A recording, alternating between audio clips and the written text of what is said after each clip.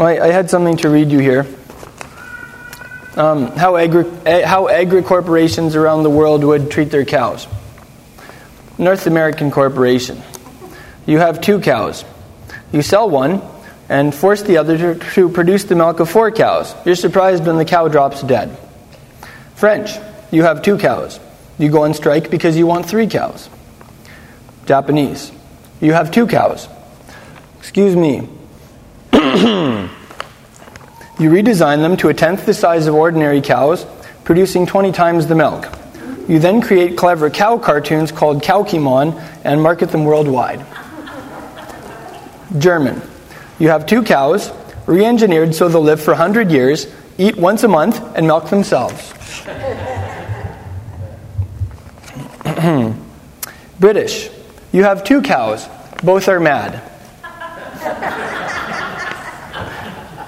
Russian. I have a Russian family background, so this was my favorite. You have 2 cows. You count them and learn you have 5 cows. You count them again and learn you have 42. You count them again and learn you have 12. You stop counting cows and open another bottle of vodka.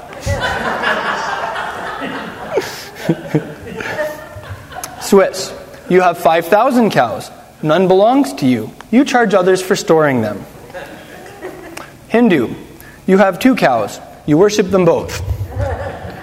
Chinese. You have 2 cows and 300 people milking them. You claim full employment, high bovine productivity, and arrest the newsman who questions the numbers. And I had one more to add from this parasha. Ancient Israeli. This is from the last story in chapter 21. You have 2 cows. You give them both to the Palestinian leader, the Philistine leader. In Hebrew, they're the same word, sorry.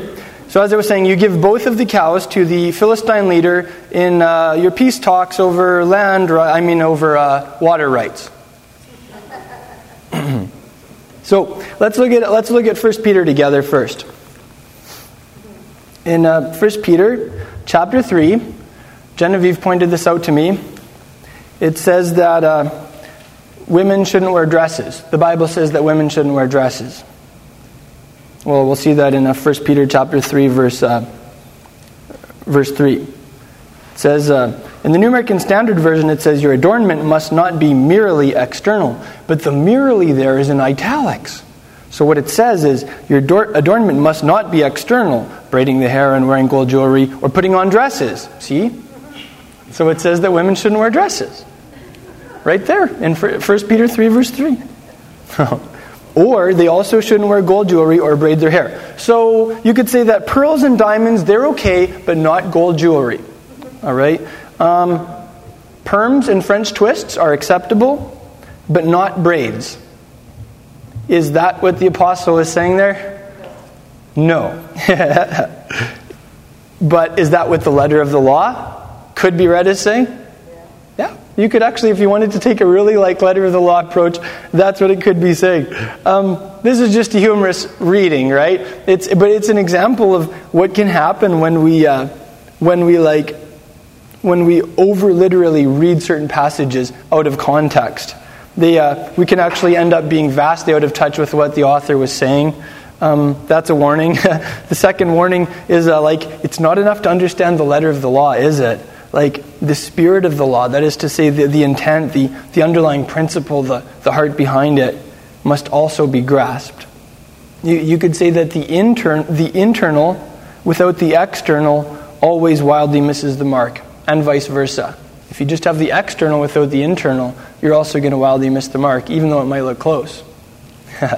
That's what I gained from Genevieve's humorous observation this week about how the Bible says that women shouldn't wear dresses. So actually, that kind of reminded me, though, of our discussion last Shabbat. We were talking about that mitzvah where it says that you shall not mention the names of other gods, nor shall they be heard from your mouth. And I can see how Yeshua is going to come and fulfill the Torah quite literally in that regard. In the Messianic era, and in the Olam Haba, the world to come, there will be no remembrance. And I believe there will be no remembrance of false gods. He will restore us to the pure language. Every misconception about the Creator will be permanently obliterated from the minds of humanity. However, until then, we're in an interim state. So what do? How does this apply in everyday life? And we had talked about, if you take this like extremely literally, then you cannot read the whole Torah out loud. You can't read the whole of the apostolic scriptures out loud because there are names of pagan gods mentioned there, hey? So it's just an example of how, when we come to the Word, it always takes that listening to the Spirit and having the Ruach HaKodesh apply the Torah to our lives, receiving our halakha from the Master. So maybe that would be a little example from last week. And for the record, I do have a preference for. I'll give you an example actually. When Arafat was still around, and Israel had ceased all negotiations and all dealings with him because he was a terrorist and he had no legitimacy. And they interviewed Ariel Sharon's son Omri, and one of the things Omri said was, "We're working to make Arafat entirely irrelevant." And you could say when it comes to the names of false gods, that the more we avoid those terms, the more we are making them what Israel was seeking to make Arafat, irrelevant and just bring to light the illegitimacy of their claims, right? So maybe you could say that from that. Here's the question though. Shimon Kifa, he has some advice for women here, he has some advice for men. Let's look at both of those for a moment here, because from what I can see, all of us in this room fit under one of those two categories. What was the heart of what he was saying? Here's what I get out of it. Like, to focus primarily on your inner beauty. To spend more time bejeweling your soul with attractive feminine qualities such as quietness and gentleness. I have to admit that I find like Genevieve's quietness and her gentleness like a very attractive feature about her. I have to admit that. So I can see how Simon Peter had a point here. I really love this Hebrew term for gentleness. It's anavah. Can we all say anavah? A-N-A-V-A-H. Anavah. In Hebrew, it's Ein, Nun, Vav, He. Anavah. And actually, one of my Orthodox Jewish settler friends in Israel has a daughter named Anavah. It's a very beautiful name. It means gentleness, but it also means humility and modesty, all wrapped up in one. So when it says that Moshe was the humblest man in his generation, it was saying that he was that word. It's the same root concept there, right? He was a man who was humble. He was a man that also can mean afflicted in certain situations. But it also means that he was a modest man and he was a gentle man. Moses was a gentleman. That's the idea there. These qualities, Shimon Kifa points out, are especially precious to God who sees the inner person more clearly than anyone else. These classic feminine qualities are also increasingly falling out of vogue in Western society today, both in the church and in the secular world. Shimon Kifa, he goes on to give a note to these new believers, the ladies who had forsaken paganism. Maybe they used to worship Aphrodite, maybe they had little images of whoever, and they came to faith in Mashiach. And as a result, they forsook the paganism. And he has a note for them. I love this note. He's playing on the whole idea of when someone would come into the family of Israel, when they would choose to worship the one true God and Him alone, then they would do certain things. They would immerse themselves in water. They would go to the temple if possible and make an offering in the temple. If it was a male, he'd get circumcised. And they would also take a Hebrew name. That was one of the things that someone would do when they, quote, converted to Judaism. And if you were a woman from the nations, then you automatically became so-and-so the daughter of Sarah. That was your last name. Daughter of Sarah. Bat Sarah. Right? So this gives us the context for Shimon Kifa talking about in 1 Peter chapter 3, verse 5. He talks about how, and verse 6, he talks about how you have become her daughters if you do what's right, without being intimidated by any fear. So he's talking about like this process of becoming daughters of Sarah, but not Sarah. And I really appreciate that. He says specifically, you become a bat Sarah, like a daughter of Sarah, by cultivating the inner qualities she displayed in general, and the attitude she displayed towards her husband in particular. And along those lines, I want to share one thing with you from last Shabbat. I love the opening. There's an opening line here in 1 Peter 1 verse 1, where he says, and this is like the personal note coming through. Like this is Shimon Kifa as a person. Like just hear the wonder in his voice when he says that. Though you haven't seen him, you love him. And though you don't see him now, but believe in him, you greatly rejoice with joy inexpressible and full of glory. Like, hear that. Here's a man who walked with the Master for years. Here's a man who, lived closely with the Master. Maybe they even, wrestled a couple times. You know what I'm saying? They really knew each other. And here's Shimon Kefa looking at believers, hundreds of miles away from Israel, and saying, wow, you've never even seen my rabbi before, and you believe in him. And look how happy you are as a result. I hear the wonder in his voice. And I hear that in several places throughout the scripture. Maybe it's the same concept here where he talks about, women from the nations becoming Benot Sarah. Wow. That is the work of Mashiach. Genevieve and I were talking about a business principle. In the business world, if you want to get a job done, the more people that you get involved, the longer it's going to take and the more effort is going to have to go into it. It's like every layer of people involved increases your work input exponentially. It's like a principle, right? And you know what? That also applies when it comes to Bible translations. Okay, let's say we have Shimon Kefa, who was a traditional Jew. He thought in Hebrew. That was his heart language, right? And he tries to express something, and he has this Hebrew concept in his mind that has, Hebrew theological underpinnings. And eventually it gets put out there to the Greco-Roman world in Greek, and then we get it in English. You're talking about an idea that is twice removed from its original source, right? The result is, a lot of problems. Some misunderstandings. Same ideas in the business world, eh? Here's a little example. 1 Peter chapter 3, verse 7, he says that women are weaker vessels. What's a vessel? What's a weaker vessel? What does that mean? Genevieve and I were talking about that all as we drove up here this morning. All the different ways you could misunderstand this one term. Well, what does that mean? Women are weaker vessels, and are they mentally feeble? Are they prone to freaking out? Is it just mean they're physically not as energetic? Really, you could misunderstand this in one of so many ways, hey? And also, what's a vessel in this concept? We don't really use the term, is it Tupperware? Something about Tupperware maybe?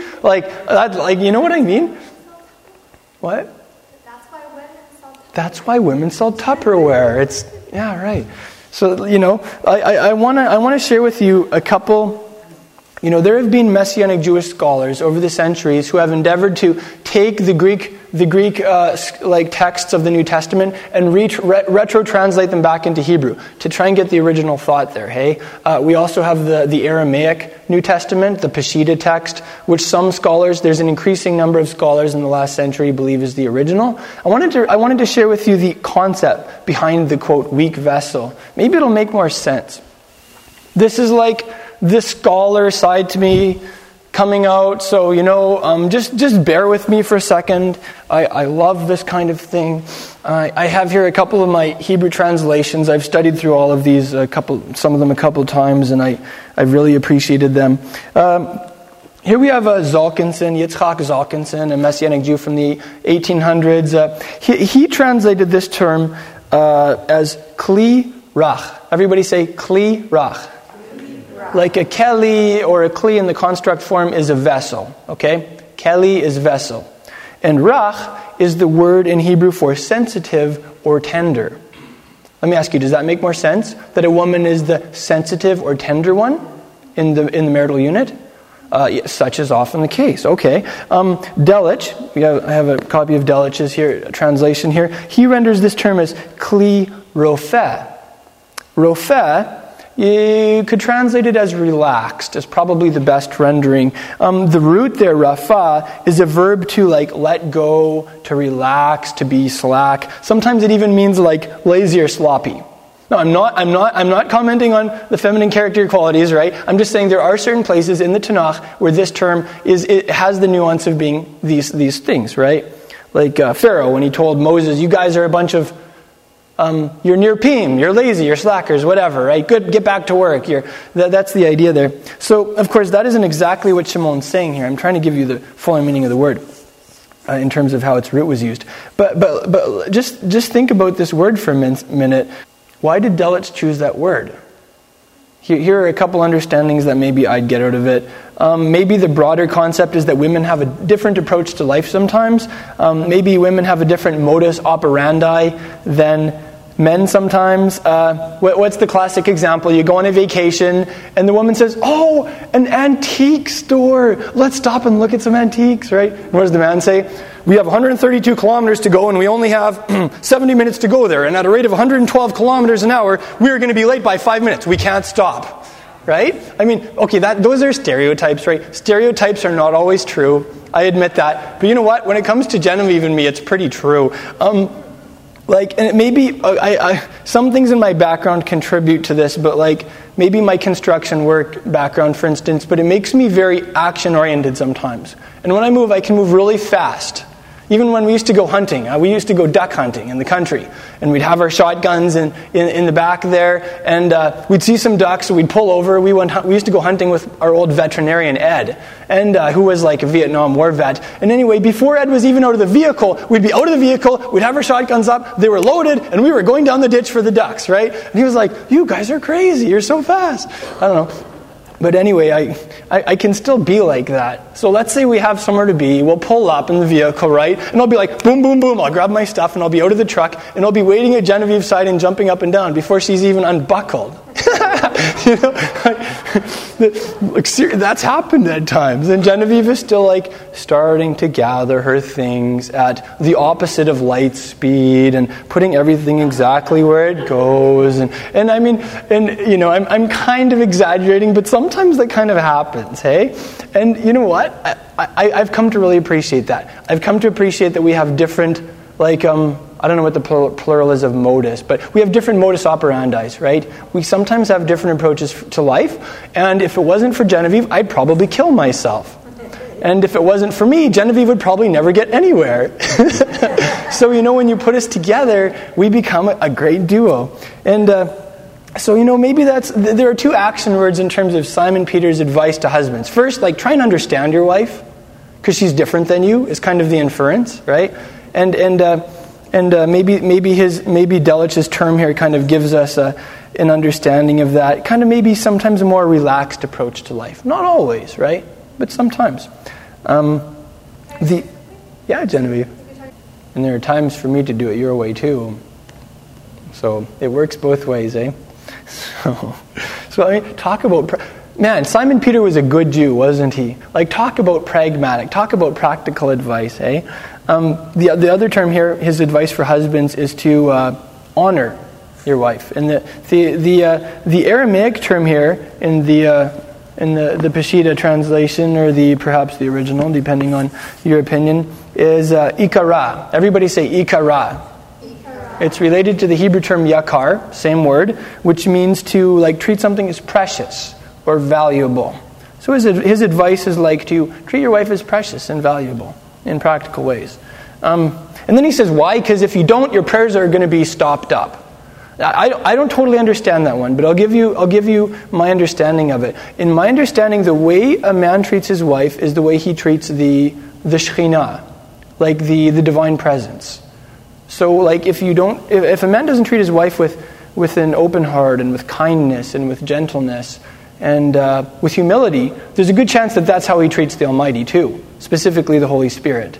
Because you know what? The Holy Spirit has some very distinct feminine qualities when you read about the Holy Spirit. So that's my understanding maybe. If you don't listen to your wife, maybe the Almighty won't listen to you. Maybe that's what it's saying. I can't say for sure, but that's the idea that I would get out of it. In 3:9, we also get some more practical advice. When someone, how many of you have ever been insulted or even cursed by someone before? Okay, so this is how to respond. If someone insults you, insult them on even a deeper level. If someone curses you, curse them out even better, right? That's what Simon Peter says to do here. Respond in kind. And if you can one-up them, that's even better, right? If they take a chunk out of you, take their heads off, right? That's what Simon... Oh shoot, sorry. I was reading I don't know what I was reading. But anyway, isn't that crazy? He says to do the exact opposite of what human nature would do. When someone insults you, to say, God bless you. When someone curses you, to be Father, I pray that you would give that person your very best. That is not our first response, is it? But that's Yeshua's first response, and I admire that about him, and we're becoming that too. So here's a really practical thing. Next someone insults you or curses you or whatever, here are two little liturgical phrases that you can incorporate. God bless so-and-so. Say it after me. God bless so-and-so. God bless so-and-so. Yeah. And the other one is, like, I wish that person all the best. Just say you wish that person all the best. I found that's been a very powerful phrase in my life. And just because I say that doesn't mean that I'm having issues with someone. So if you ever hear me say, I wish whoever all the best, it doesn't mean I'm having issues with them, just so you know. Anyway, yeah. You know what? Sometimes we think that person doesn't deserve his best. That person doesn't deserve a blessing. But you know what? We don't either. None of us do. He's given it undeservedly. And it's his blessing that leads us to repentance too. So we want to bless everybody in our lives. In 3:10, he gives us some practical advice along those lines also. We talked about this a couple weeks ago with regards to Lashon Hara, speaking badly of others. He says, like, keep your tongue from evil. So keep your tongue from speaking about bad things. Avoid speaking badly of others at all costs, even if what you're saying is true. I'm not sure. Have you ever noticed that? Like, sometimes we can just have a bias towards focusing on the negative and talking about the negative. And you know what? If we're looking for the negative in people or in whatever, man, we will not be disappointed. It's everywhere. You know? But the flip side of the equation is if we look for the good, there will always be the good too. And if we want to talk about the good, that's always available. In my opinion, that can even include some forms of church bashing or messianic ministries that we disagree with. There's a time to sit down and objectively analyze doctrine, but not to make it personal. I'll give you an example that I was thinking about last year. For a while, it almost looked like FFOZ bashing was becoming more popular than church bashing in some sectors of the Messianic movement. Like, for instance, on Facebook, some of the stuff that was said about those individuals and their motives, it was ugly. I was like, I can't believe that person said that. They're not talking about doctrine here. They're making personal attacks on someone. They're judging that person's motives as if they think they're God or something. And I had a couple conversations where I messaged people and I just said, are you sure this is right? So anyway, maybe those are examples that come close to the heart in the Messianic Jewish community, instead of just saying, out there, whatever. I love what my mama taught me. If you don't have anything good to say, just don't say anything at all. Here's a question. We only have so much airtime in our lives. We only have so many words to say. Why not use them up talking about the glories of our Rabbi Yeshua? Why not give the wonders of our Heavenly Father more airtime? We only have so much stuff we can say. Why not talk about Him? I need to hear that too. It's easy to default and not talk about Yeshua, just kind of take Him for granted. Because we've all read the Bible. We all know the stories, right? I kind of want to get into the habit of just being like, wow, remember when the Master did that? And just recounting his glories, That'd be cool. And then also in verse 11, he gives some really practical advice about, if you want to experience a high quality of life, essentially, and longevity, it's good to seek shalom. And I like that verse that you read in the Complete Jewish Bible, and chase after it. That's a good translation. Don't just sit there and wait for shalom to come. And shalom is a relational word. It's something that we have with the Almighty. It's something that we have with the people around us. It's something that we have with ourselves. So if there's a lack of it there, you don't just sit there and wait for the other person to make the first move. Shimon Kifa says, you make the first move. You initiate, hopefully, a reconciliatory process. Chase after that shalom. Yeah. Man, that's hard. That's uncomfortable sometimes. The opposite of that approach is to turn around and walk away from someone, to disengage. And you know what? We will always have reasons for disengaging from other believers. We'll always have reasons to turn around and walk away, and they're always wrong. In 3 verse 15, Shimon Kifa uses this concept of anava again. He says, always be ready to tell someone why you don't eat pork. And make sure you really lay it out, lay it on them too. Because almost no one ever asks. So when they ask, make sure you give them both barrels, right? That's what he's saying. No, just kidding. He says, like, be ready to explain your hope that you have when someone asks you, and do it with gentleness. So there's that word anava, hey? Like when we talk about our faith in Messiah, when we talk about our observance of the Torah too, maybe it implies that. Learn how to do that with gentleness, with humility, with modesty, and sometimes it doesn't hurt to wait till you're asked too. That's what I get out of that on a practical level. By Shimei, wasn't it? Was it that case? When he was exiting Jerusalem, and that guy, he was chucking rocks at David and cursing and stuff. That's an excellent example. Yeah. Here's another practical insight.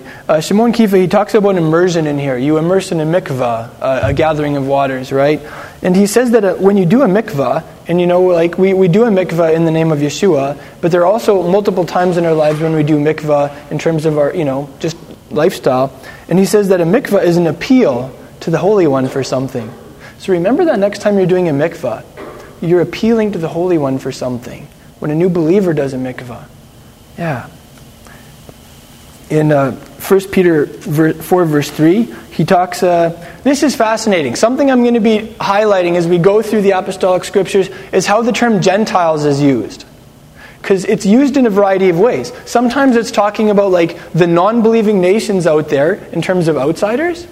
And other times it's talking about believers with a Gentile background.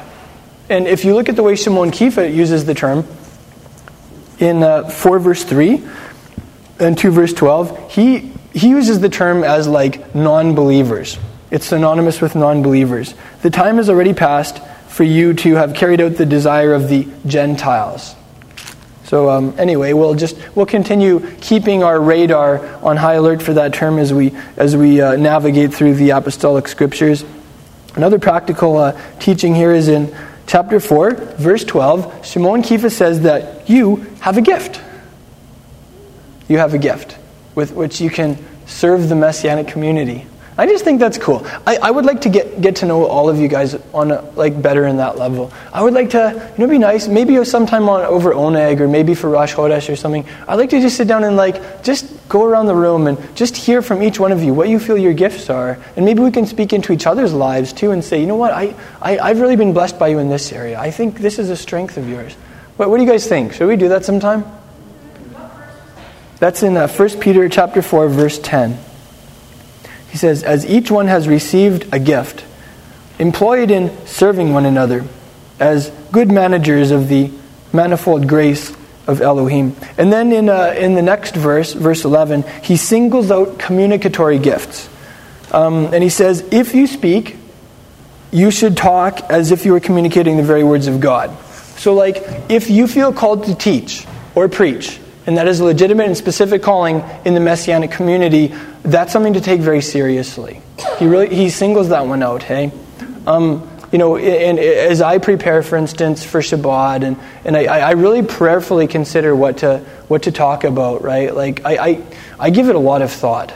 It basically takes me a solid day to prepare a message and to pore over the scriptures and stuff like that. So that's an insight from my life, where I feel that, I want to talk about Midrash for a second also. We all know what Midrash is, right? It's like scripture-based discussion. I see a couple different forms of Midrash out there. One of them is kind of a small group discussion dynamic, right? Where let's say we want to discuss through a topic, like we had at the Kapustinskis last Shabbat. That was wonderful. Just bouncing ideas back and forth and bringing scriptures in and sharing different views. And that's good. That's really good. We need that. I think some of us coming from certain backgrounds have really been starved for that. And a lot of people, when they come into the Messianic movement, they're like, this Midrash thing is wonderful. I love this. We could go for hours, you know what I'm saying? But sometimes you just get a room full of believers and they'll just go for hours. And it's amazing because Yeshua speaks through that. The Ruach HaKodesh gives revelation through that. But I've also seen some excesses that I want to talk about for a moment. And I can't say I've seen it in our congregation. This is something that applies more on a broader level. I see Midrash, when it comes to in the larger congregation, as being a privilege, right? It's a privilege to speak in the congregation. It's something to be taken very seriously. I take it very seriously that I'm sitting here talking for these minutes, Sometimes I feel that the privilege of speaking in the congregation is abused in the broader Messianic movement in the name of Midrash. Shimon Kifa, what does he say here? He says, if you speak in the congregation, you should speak as it were the very words of God. So in other words, there is a legitimate time and place for airing our views, for sharing our opinions, for asking those questions. And there's also a time in the congregation for hearing from God, getting that message direct via the Holy Spirit, and speaking it boldly. Teaching and preaching, right? Unfortunately, sometimes when we come from a church background, we're so we have this we left the church orientation, so we can't do anything like the church, and they have a pastor at the front who teaches, so we can't do that. And everybody's kind of hunkers down. It's no one wants to stick their head out. No one wants to say more than 2 sentences, or it might look like we might look like the church. Seriously, I've encountered this. That's paranoia. And you know what? Over and over again in the apostolic scriptures, it places an emphasis on teaching and preaching. And this is cool. Paul, he said, the gifts of the Holy Spirit, you should really want them. But there's one in particular that you should want, and that's the gift of prophecy. When you hear direct from the Almighty and you're empowered to communicate His message. Why is this? Because that's the one He especially wants to give you. Yeah. So those are some thoughts of mine on Midrash. Moving on from there, in verse 16, or verse 14, down to verse 16, we also have another thing. Sometimes in the Messianic Jewish community, there's a certain angst about terms like Christian, or even Christ. Maybe because they're from Greek terms, and sometimes people have some angst about anything Greek. It's almost assume that if it's Greek, it's bad, and correlatively, if it's Jewish, it's good. And, neither is entirely true. Sometimes Jewish stuff isn't so good. Sometimes Greek stuff isn't so bad. I think we're all on the same page with that, right? But it's just, get this. When Shimon Kifa is writing to believers in the Greco-Roman world, he says, if you're suffering as in the name as a Christian, in the name of Christian, that's a good thing. You should glorify God in that name. So you know what? In the Greco-Roman world, the term Christian, you can glorify God with the term Christian. Having said that, though, I don't usually call myself a Christian, not because I don't believe in Christ, but because it's misleading. Christian means something in our world that doesn't describe me, that maybe doesn't entirely describe you.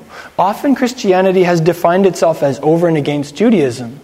So if you cross that line and you begin practicing some of those elements of Judaism that Mashiach practiced, you're this hybrid species or something, And so for myself, for instance, Christian comes from Christ, which came from the Greek term, right? Messianic comes from Messiah or Mashiach, which is the Hebrew term. It's much the same idea, actually. But when you say you're Messianic, you're emphasizing that Hebraic context. So that's maybe that's why we call ourselves Messianic. That's why I call myself Messianic. But having said that, as you can see, the term Christian, it isn't a dirty word. It's not a bad word. That's a title also that glorifies God. Right. So what would be a parallel concept in Prince Albert? Apples. Aboriginal people who are ethnically Aboriginal but don't speak the language or don't have much of that culture. They're sometimes called apples, right? Red on the outside and white in the middle. I don't know, maybe you've encountered that term. It's probably not the most politically correct term. I would never call someone that. But sometimes that's the idea behind that pop concept of a Jew, right? A Jewish believer in Jesus. He's Jewish just physically, but inside we've totally Gentilized the guy, It's kind of weird. How come Judaizers get such a bad rap, but Gentilizers always get away with it? You ever thought about that? But that's a question for another day. But yeah. In 4 verse 17, this really hit me. Okay, pop concept of the gospel. You hear the gospel, you say the sinner's prayer, and you got your ticket to heaven, right? You're good to go in the afterlife. Okay, that's really loose. That's not always the case, but you know what? Sometimes that's kind of the idea. And 4 verse 17 hit me. Simon Peter says the gospel isn't something to hear and use to ensure that you'll be in Gan Eden, in paradise in the afterlife. He says the gospel is something to be obeyed. He talks about obeying the gospel. It's it demands obedience.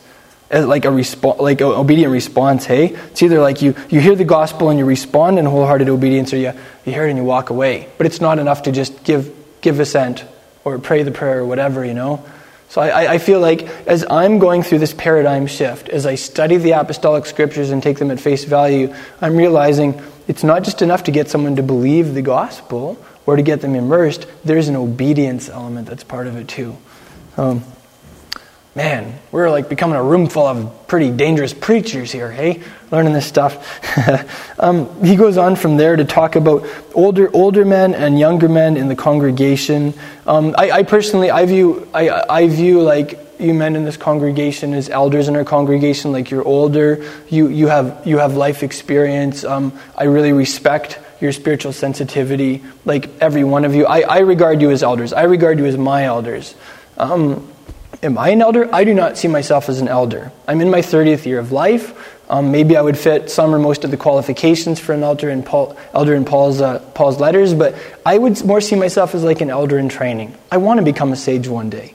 I want to be someone who can really serve the Messianic community in effective ways. I want to be like a solid rock in times of crisis, and I hope I'm growing in that area.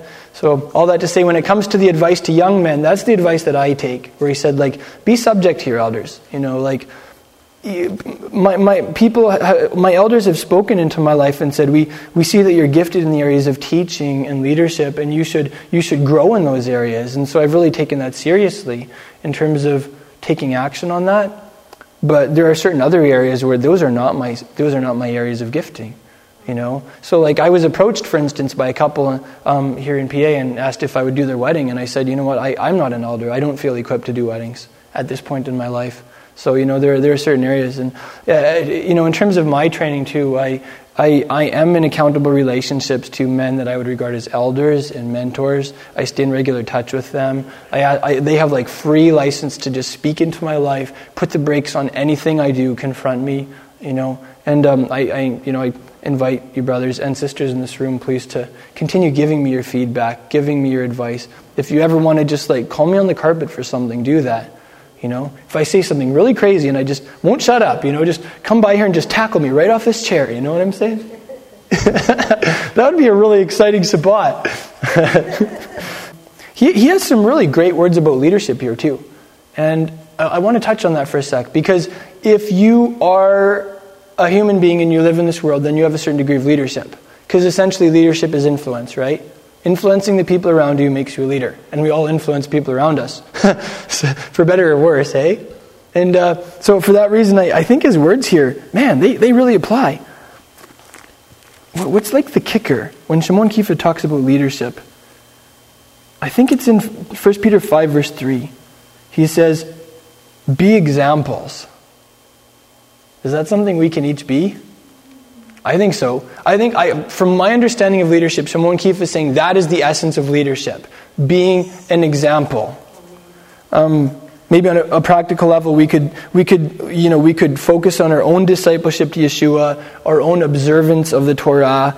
The result is we'll become those examples. We'll influence many other people around us in the process. He also gives a couple of practical pointers.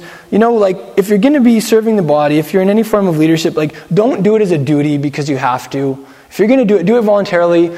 Be eager about it. What I get out of that is like do it because you want to. Also, like don't lord it over other people, which from my understanding is like don't be authoritarian, don't be abusive. Maybe we've all bumped into different models of leadership that have bordered on that. If I ever even touch on that, you guys, just like come by here and tackle me, Or if you don't want to tackle me, like hire one of the riders to come up here some Shabbat morning and just take me out, Man, I'm having a lot of fun imagining some of these scenarios as they play out in my mind right now. Boom. Anyway. Okay. Here's a connection between the Torah portion and the Parsha. In Bereshit, in Genesis 19 verse 11, we discover that one of the weapons in the Almighty's arsenal is the ability to strike hostile groups of people with instant blindness. Don't you wish you could do that with people that bug you sometimes? Man. Anyway, he can do that. But in 5 verse 9 of 1 Peter, we learn that our spiritual weapon It's a spiritual weapon that resists the forces of evil in this world. And what is that weapon? Faith. So if you're coming under attack from the enemy, he's going to try and take out your faith. Maybe that'll look like doubts. Maybe that'll look like massive disappointment with God. Maybe that'll look like discouragement or depression. But anything that's taken out your faith, that's an attack from the enemy. Just take it as that right away. Have your enemies tricked with true sight. Right on. That's a gooder, Greg. I love that. Here are two practical things about how faith comes into our lives during those times when you are on the front lines and your faith is under fire. Romans chapter 10, Paul points out that faith comes by hearing the word of Messiah. So you know what? If your friend, if your spouse, if whoever, if their faith is under fire, start speaking the truth into their lives. Start reinforcing their faith with the word of Messiah. How's that for something practical? And the other thing we learn in 1 Corinthians 12 is that faith is actually a gift of the Holy Spirit. It's one of the gifts, it's a supernatural gifting of the Holy Spirit. Like faith doesn't just happen. It's crazy out of this world, right? And so here's the cool thing, like Abba gives the Holy Spirit to those who ask Him. So if you or someone you know is having a faith crisis, pray that the Father will give that person the gift of faith. Because it's a gift of the Holy Spirit. And like He wants to download those gifts into us, eh? If we're not experiencing it, it's because we haven't asked Him yet. Then in the very end of this letter, Peter references where he's writing from, Babylon. There's a certain strain of thought that popped up over time that was Rome. However, Babylon was Babylon. Rome was not understood to be Babylon. Rome perhaps now is understood to be Babylon, but at that point, Babylon was like a capital city of a region. There was a very large Jewish community there. In fact, there were many more Jews in Babylon than they were in Judea. And if you want a practical, historical homework assignment, go and read the article on Babylon, let's say in the online Encyclopedia Judaica. It's pretty fascinating. An example of that would be after the Jewish people were removed from Israel in 70 and in 135 CE by the Romans, a lot of them did go to Babylon. And there was a very sizable Jewish community there. Their yeshivas there, their academies of study, were massive. They had a lot of clout. They were very advanced. The original version of the Talmud was called the Yerushalmi, the Jerusalem Talmud. The later one that was really souped up and expanded, it was like 4 or 5 times the size from what I've read, was called the Bavli, the Babylonian Talmud, right? Why? Because most of the scholars are in Babylon. So, you know what? Simon Peter was probably in Babylon, the literal place. That's my opinion. Then, let's finish by looking at we're going to look at 2 things from this Torah portion. Firstly, we're going to look at some Maaseh Avraham, some deeds of Abraham. Because Yeshua said, if you're Abraham's sons, then do the deeds of Abraham. The Maaseh Avraham, right? And there are 8 deeds here that I see in this parsha. Well, actually, one of them is a non-deed.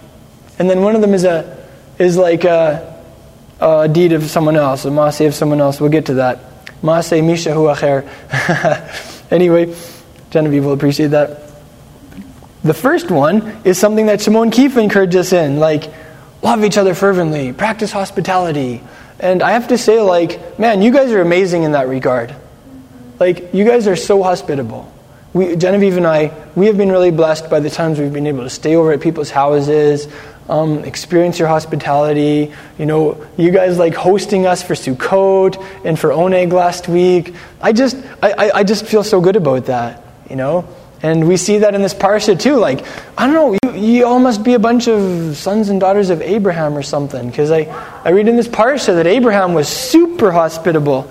Maybe we can turn to Genesis 18 and we'll look at some of that. But Avraham, he ran to meet his guests. He invited them in. He washed their feet. He wined and dined them. And then he even walked with them a ways as they left to see them off. It's a little harder to do that one in the winter because it's minus 35 and you just don't really want to go outside in your slippers to see your guests off to the car when it's like a blizzard, But that's kind of cool too to do sometimes. Actually walk someone out to their vehicle, something like Abraham did. So we could say that's the first Maaseh Avraham, love and hospitality. The second one that I see, don't know how deep I want to get into this topic. I'll just touch on it. I'm going to talk about the flip side of this. Like the second deed of Abraham that I see in here is interceding for cities and countries. The opposite of intercession, what is it? To call for judgment, to condemn. Who's the ultimate intercessor? Yeah, Yeshua. Who's the ultimate accuser and prosecutor? Like the one who calls for judgment and condemnation. That's right. It's the enemy. Man, sometimes I confess I have sounded more like the enemy. And I've been very religious. It's all in the name of righteousness, right? But I end up sounding more like the enemy. It's a good thing to stop and ask ourselves every now and then, who do I sound more like? Do I sound like Yeshua, the ultimate intercessor, whose heart is so full of love and compassion? Or do I sound more like Satan, who is cold-hearted, detached, and very religious? Yikes, hey? 1 Peter 4 verse 17 talks about that. He says that if and when, I'm going to paraphrase, if and when God comes to judge America, He's not going to begin by judging the whole country. He's going to begin by judging the body of Messiah. And the men who are in leadership in the body of Messiah, including some of those self-same men who are calling so vehemently for God to judge America. Some of those religious men who are spewing condemnation and judgment, but who are cold-hearted and disattached and who do not spend any time praying and interceding for their country. Maybe some of those men have hypocrisy in their lives. Some of them are going to be the first to go when God sets about judging America. If and when He does, right? I'm not saying He's going to. I'm not calling for that. I'm just saying, sometimes I see ministries and they're based on condemnation. And I do not see that as being Yeshua's heart. I do not see that as being our father Abraham's heart. When Abraham had an inkling that Sodom was going to get judged, instead of saying, well, finally, if God doesn't judge Sodom, He's going to have to apologize to America. Is that what he said? He said, God, listen, if there's only 50 tzaddikim, 50 righteous people, would you spare them? Would you spare them? And you're like, man, He really put His heart and soul into it. He finally bargained him down to 10, the bare minimum. I wonder what that looks like in our lives. Yeah. I'm singling out America because it's a big theme in the religious world, right? Well, you probably heard the phrase, if God doesn't judge America, He's going to have to apologize to Sodom and Gomorrah. And I just think, man, I don't know, why don't you get on your face and bawl and pray for America instead of standing off and being arrogant and judging? That's how I feel. I don't know, if any of you have ever said that, please forgive me. I'm not trying to be offensive here, right? I know I'm kind of cutting loose, but this is what in prayer, what I felt like. This is something I feel Messiah is saying to the body. The third one, Mike, you already explained this one. In 18 verse 8, we learn what isn't a deed of Abraham. One of the Maaseh Avraham is he served his guests meat and milk. That is to say, Bisari and Chalavi at the same time. It doesn't say anything about the guests waiting 3 hours before partaking of the milk and the meat dishes either. If that was an important point about the 3 hours, the Torah would have specified it. So we can conclude separating meat and milk is not one of the original Maaseh Avraham, the deeds of Abraham. The fourth one, 18 verse 14 and 21 verse 2 specify that Sarah had her baby on a moed, an appointed time. We talked about that. You know what? That indicates to us at the very least that Abraham was in touch with the lunar-based calendar that is today the calendar of Israel. Otherwise, this whole moed thing would have made no sense to him. So one of the deeds of Abraham is to stay in touch with the calendar of Israel. Hey, isn't that cool? That's something that Messiah is restoring to the body. There's this thing about the feasts. So many people are like, the feasts, I need to learn about the feasts. Man, that is the Holy Spirit calling us to return to this deed of Abraham. Fifthly, in 18 verse 19, teaching your children and grandchildren to do what's right, to do what's just, to walk in Yahweh's ways. That's one of the Maaseh Avraham. Sixthly, 21 verse 1, circumcising your sons on the 8th day after their births is one of the Maaseh Avraham. And maybe you could also say that throwing a big party when your son is officially weaned, as we read in 21 verse 8, is one of the Maaseh Avraham too. I think we should make that one of the deeds of Abraham. I love parties. I can't wait. It'll be so fun when we have a son, and when he's weaned, I want to throw a big party. I want to have a huge barbecue and invite everybody. That'd be so fun, hey? It's like what Abraham did with Isaac. It's that's cool. You know how we talked about how there was one incident where Abraham got in trouble for listening to Sarah? Well, this parsha gives us the other side of the equation. Elohim flat out says to Abraham, listen to your wife Sarah and everything she tells you. So we could say that listening to your wife's advice, assuming of course that it isn't in blatant contradistinction to the written word of God, is one of the Maaseh Avraham too. And eighthly, doing what God says, observing his commands, is probably one of the biggies, one of the big Maaseh Avraham. In 18 verse 1, where this parsha opens, what happened in 17? Abraham circumcised himself. Ouch would be an understatement. He did that in obedience to one of the commandments. And what happens in the next chapter? He receives further revelation. It's like he goes to the next level in his relationship with the Almighty. He's like imbued with a greater level of priestly authority. And that's very true for each one of us as believers. When we act on what he has shown us of himself and his will, he'll show us more. Often also a visitation from God or a supernatural experience will come after your observance of the commands of God have been tested and you've come through with flying colors. In 22 verse 1, it's like the Akedah, the binding of Isaac. It uses the term for Abraham being tested. The Hebrew verb is nasa. Everybody say nasa? And it means to go up, to ascend.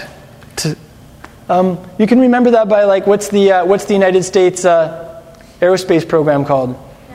NASA. Going up, ascending. Same idea. It's kind of cool. NASA is like a Hebrew word, essentially. I don't know if they did that intentionally or not, but I kind of wonder. Because you know what? Jewish people are smart. And there's some pretty smart Jewish people in the aerospace industry. And some other industries that I know of. But anyway, what does this tell us? It tells us that the tests that come into your life because of your observance of the Almighty's commandments, they're things that will take you to the next level. They'll bring you up if you pass the test. Okay, I thought a couple of friends of mine were going to be here today who would appreciate this. They're not, so I'm not going to go into much detail with this, but Shimon Kifa several times calls us as believers to be alert, to be sober-minded. The opposite is getting hammered, right? We see that one of the non-deeds of Abraham is one of the Maaseh Lot. One of the deeds of Lot is to get hammered. And when drunk people, they do really stupid things. So Simon Peter is saying, don't do that. Yeah. Why? So, stay alert, pray. Anyway, I won't go into more detail with that one. No, that was the one Maaseh Lot that we should avoid. Not abusing alcohol. Yeah. Why was Isaac weaned and why did they have the... Well, of course we know that, but why was the party? It was probably a Middle Eastern custom. Because these guys were patently Middle Eastern. Abraham solving a water rights issue by lining up 7 ewes over by themselves. Do you get that one? I don't really get that. That was a Middle Eastern way of communicating and resolving conflict, right? So that would be an example of how some of these things they did. Well, when we have our first party for the weaning of our first son, then we'll have to plan that ahead of time. We'll prayerfully consider it, and we'll see what we're going to do. Maybe there will be some things we'll learn in the process. Yeah. Hey, there you go. It's so the parents can cheer up the... Your son, what a weaning party's supposed to be like. Right. So we could all encourage the parents and cheer them up because they all no sleep, hey? That's funny. I want to go back to one thing. There's this chapter with the people in Sodom, and it specified one of their areas of sin, right? And that area has come to be called you-know-what. It's named after the city. But I want to read to you something from Ezekiel that says what the sin of Sodom was. In Ezekiel chapter 16, verse 49, the prophet says, "Behold, this was the guilt of your sister Sodom. She and her daughters had arrogance, abundant food and careless ease, but she didn't help the poor and needy." Ouch. It's way easier to stigmatize a certain kind of sin that's connected with Sodom, and we totally turn a blind eye to the other kind, hey? It's so easy to turn a blind eye on our own cold hearts when we see the needy and we don't act to help them. But you know what? According to the scriptures, that is in the same class of sin. It's one of the sins of Sodom, as some that are more stigmatized in our culture. So I just think, man, like we as believers cannot sit there and point fingers at the world or whatever, because we can begin with our own hearts and say, do I have areas in my heart where I'm cold, where I just don't care about people, when I'm not compassionate, where, I'll give you an example in my life, where hundreds of thousands of lepers are rotting away in this world, and I just don't care. I just don't think about it, even though I have a commission to cleanse lepers. For me, that is just as bad as certain sins that have a stigma attached to them. That's where I'm at right now, right? I want to go and I want to clean out some leper colonies. It's something I've been praying about lately. So anyway, I'll give you that example from my personal life. And you know what? It's going to look a little different for each one of us. But that's just something I feel like it gets ignored. Like, why sometimes is the religious world so outspoken against certain sins that have a stigma attached to them, and there's hush-hush about other ones? Like, if you're materially affluent, if, you're pretty well-to-do, if, your needs are taken care of, and you just kind of sit on it and don't do anything for anybody else. According to the prophet, that's just as bad as certain sins that are, a little more charged or whatever. So, my grandpa, my Baptist pastor, Grandpa North Battleford, was like that too. I remember people would come to his door and he would just help them like anybody.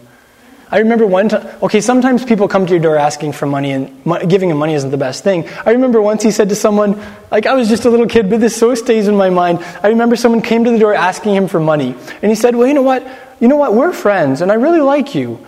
And I gave some money to someone just recently, I lent it to them. And they said they were going to pay me back, and then they didn't. And next time I saw them on the street, they didn't want to talk to me, and I lost my friend. And I don't want to lose my friendship with you, so I don't think it would be good for me to lend you money. I mean, it didn't register for me right. But years later, I'm like, wow, that was really smart. That was pretty tactful. But I want to leave you with a thought about, there's this concept of putting God in a box, right? And I just want to leave you with a couple short thoughts about how this parsha really blows, whatever maybe conceptions we'd have about the Almighty. Some classic ones, I don't know. There's some uncomfortable concepts in here. I'll list them for you. Here's something interesting. In E.W. Bullinger's Companion Bible, he was a famous scholar, in the Appendix 32, he lists 134 emendations of the Sopharim. 134 places where the scribes changed the name Yahweh, Yod-Heh-Vav-Heh, in the texts to Adonai. And in Genesis, there are 6 places where this happened, and it's all in this parasha. Because some of the things in this parsha caused Orthodox Jews some degree of discomfort. Firstly, we have individuals calling the Almighty by His name. Abraham is speaking with the Almighty in person, and he's calling Him Yahweh. In 18 verse 3, when the guests show up, He calls them Yahweh right off the bat. That's a little uncomfortable for some people theologically. So they change it to Adonai, which also means my masters or my sirs, a little fuzzy. Another example, Lot calls the 2 messengers in Sodom Yahweh in Genesis chapter 19, verse 4. There are also 18 places where the scribes changed certain phrases that they were just uncomfortable with theologically, where it says that Abraham was standing before the Holy One. It actually, originally the text read that the Holy One was standing before Abraham. Yeah, anyway, you can read about that in the appendixes of Bullinger's Companion Bible, or in Ginsburg's commentary if you want. What I get from this parsha though is you can't put him in a box. Some people fall for really stupid things in the name of, you can't put him in a box, so we have to accept everything, right? I do not accept everything that happens as being from Him. But it is true that there's something about our Creator that is vast, that is transcendent, that is, can I say wild? Not in the sense of crazy, but in the sense of untamable by us. We can't control Him. To a certain degree, He's unpredictable. He's awesome. And here are a couple examples that for me they leave me mystified by by this deity who is my deity. They leave me fascinated by this person who created the universe. Firstly, He shows up as 3 guys. Secondly, He eats the meal of milk and meat that Abraham gives them. He ate it, it says. Thirdly, Genesis 18, verse 21. I don't know. This verse must drive Calvinists crazy. He says, I will go down now and see if they've done it entirely according to its outcry which has come to me. And if not, I'll know. Like, that's interesting. One of him stays up with Abraham, while the other two of him go down to Sodom. Fifthly, he lets Abraham negotiate with him on the fate of the city, knowing full well that there weren't even 10 tzaddikim in the city, and that the place was going to go up in smoke, regardless of Abraham's efforts at negotiation. Sixthly, in 1833, after the negotiation session, Yahweh departs. What? What about omnipresence? How can he depart? Isn't he still there? I mean, it's interesting, the terms that are used here. Seventhly, he makes like he's going to stay in the city square, like the two of him who go down to Sodom, right? And he makes like he's going to stay in the city square. But then he lets Lot prevail upon him to stay at Lot's house, or prevail upon them. It's kind of hard to say him or them here, we're talking about Elohim. And then eighthly, he says in 1922, he can't do anything until Lot gets to Zoar. He can't do something. So I don't know, just the language in this parasha, I affirm the omniscience, the omnipotence, and the omnipresence of the Almighty, right? I have no question about those things. But what I get out of this is we're not just talking about some big disattached person way out there on his throne who's just kind of flipping the remote on planet Earth. You know what I'm saying? Like he's really engaged. He comes down to see if what he heard about was really happening. And I don't know, he's interactive. That's our Elohim. So anyway, hopefully we can bump into him in this next week here and there. I'm going to keep my eyes open for him. Shalom, I'm Izzy Avraham, and thank you for joining me for this talk. I delivered these messages live during the years I was leading a congregation. They're now hosted by my Hebrew school, Holy Language Institute, at holylanguage.com. If you're interested in the talks I've done since then, or if you'd just like to say thank you for these teachings, become a member at holylanguage.com.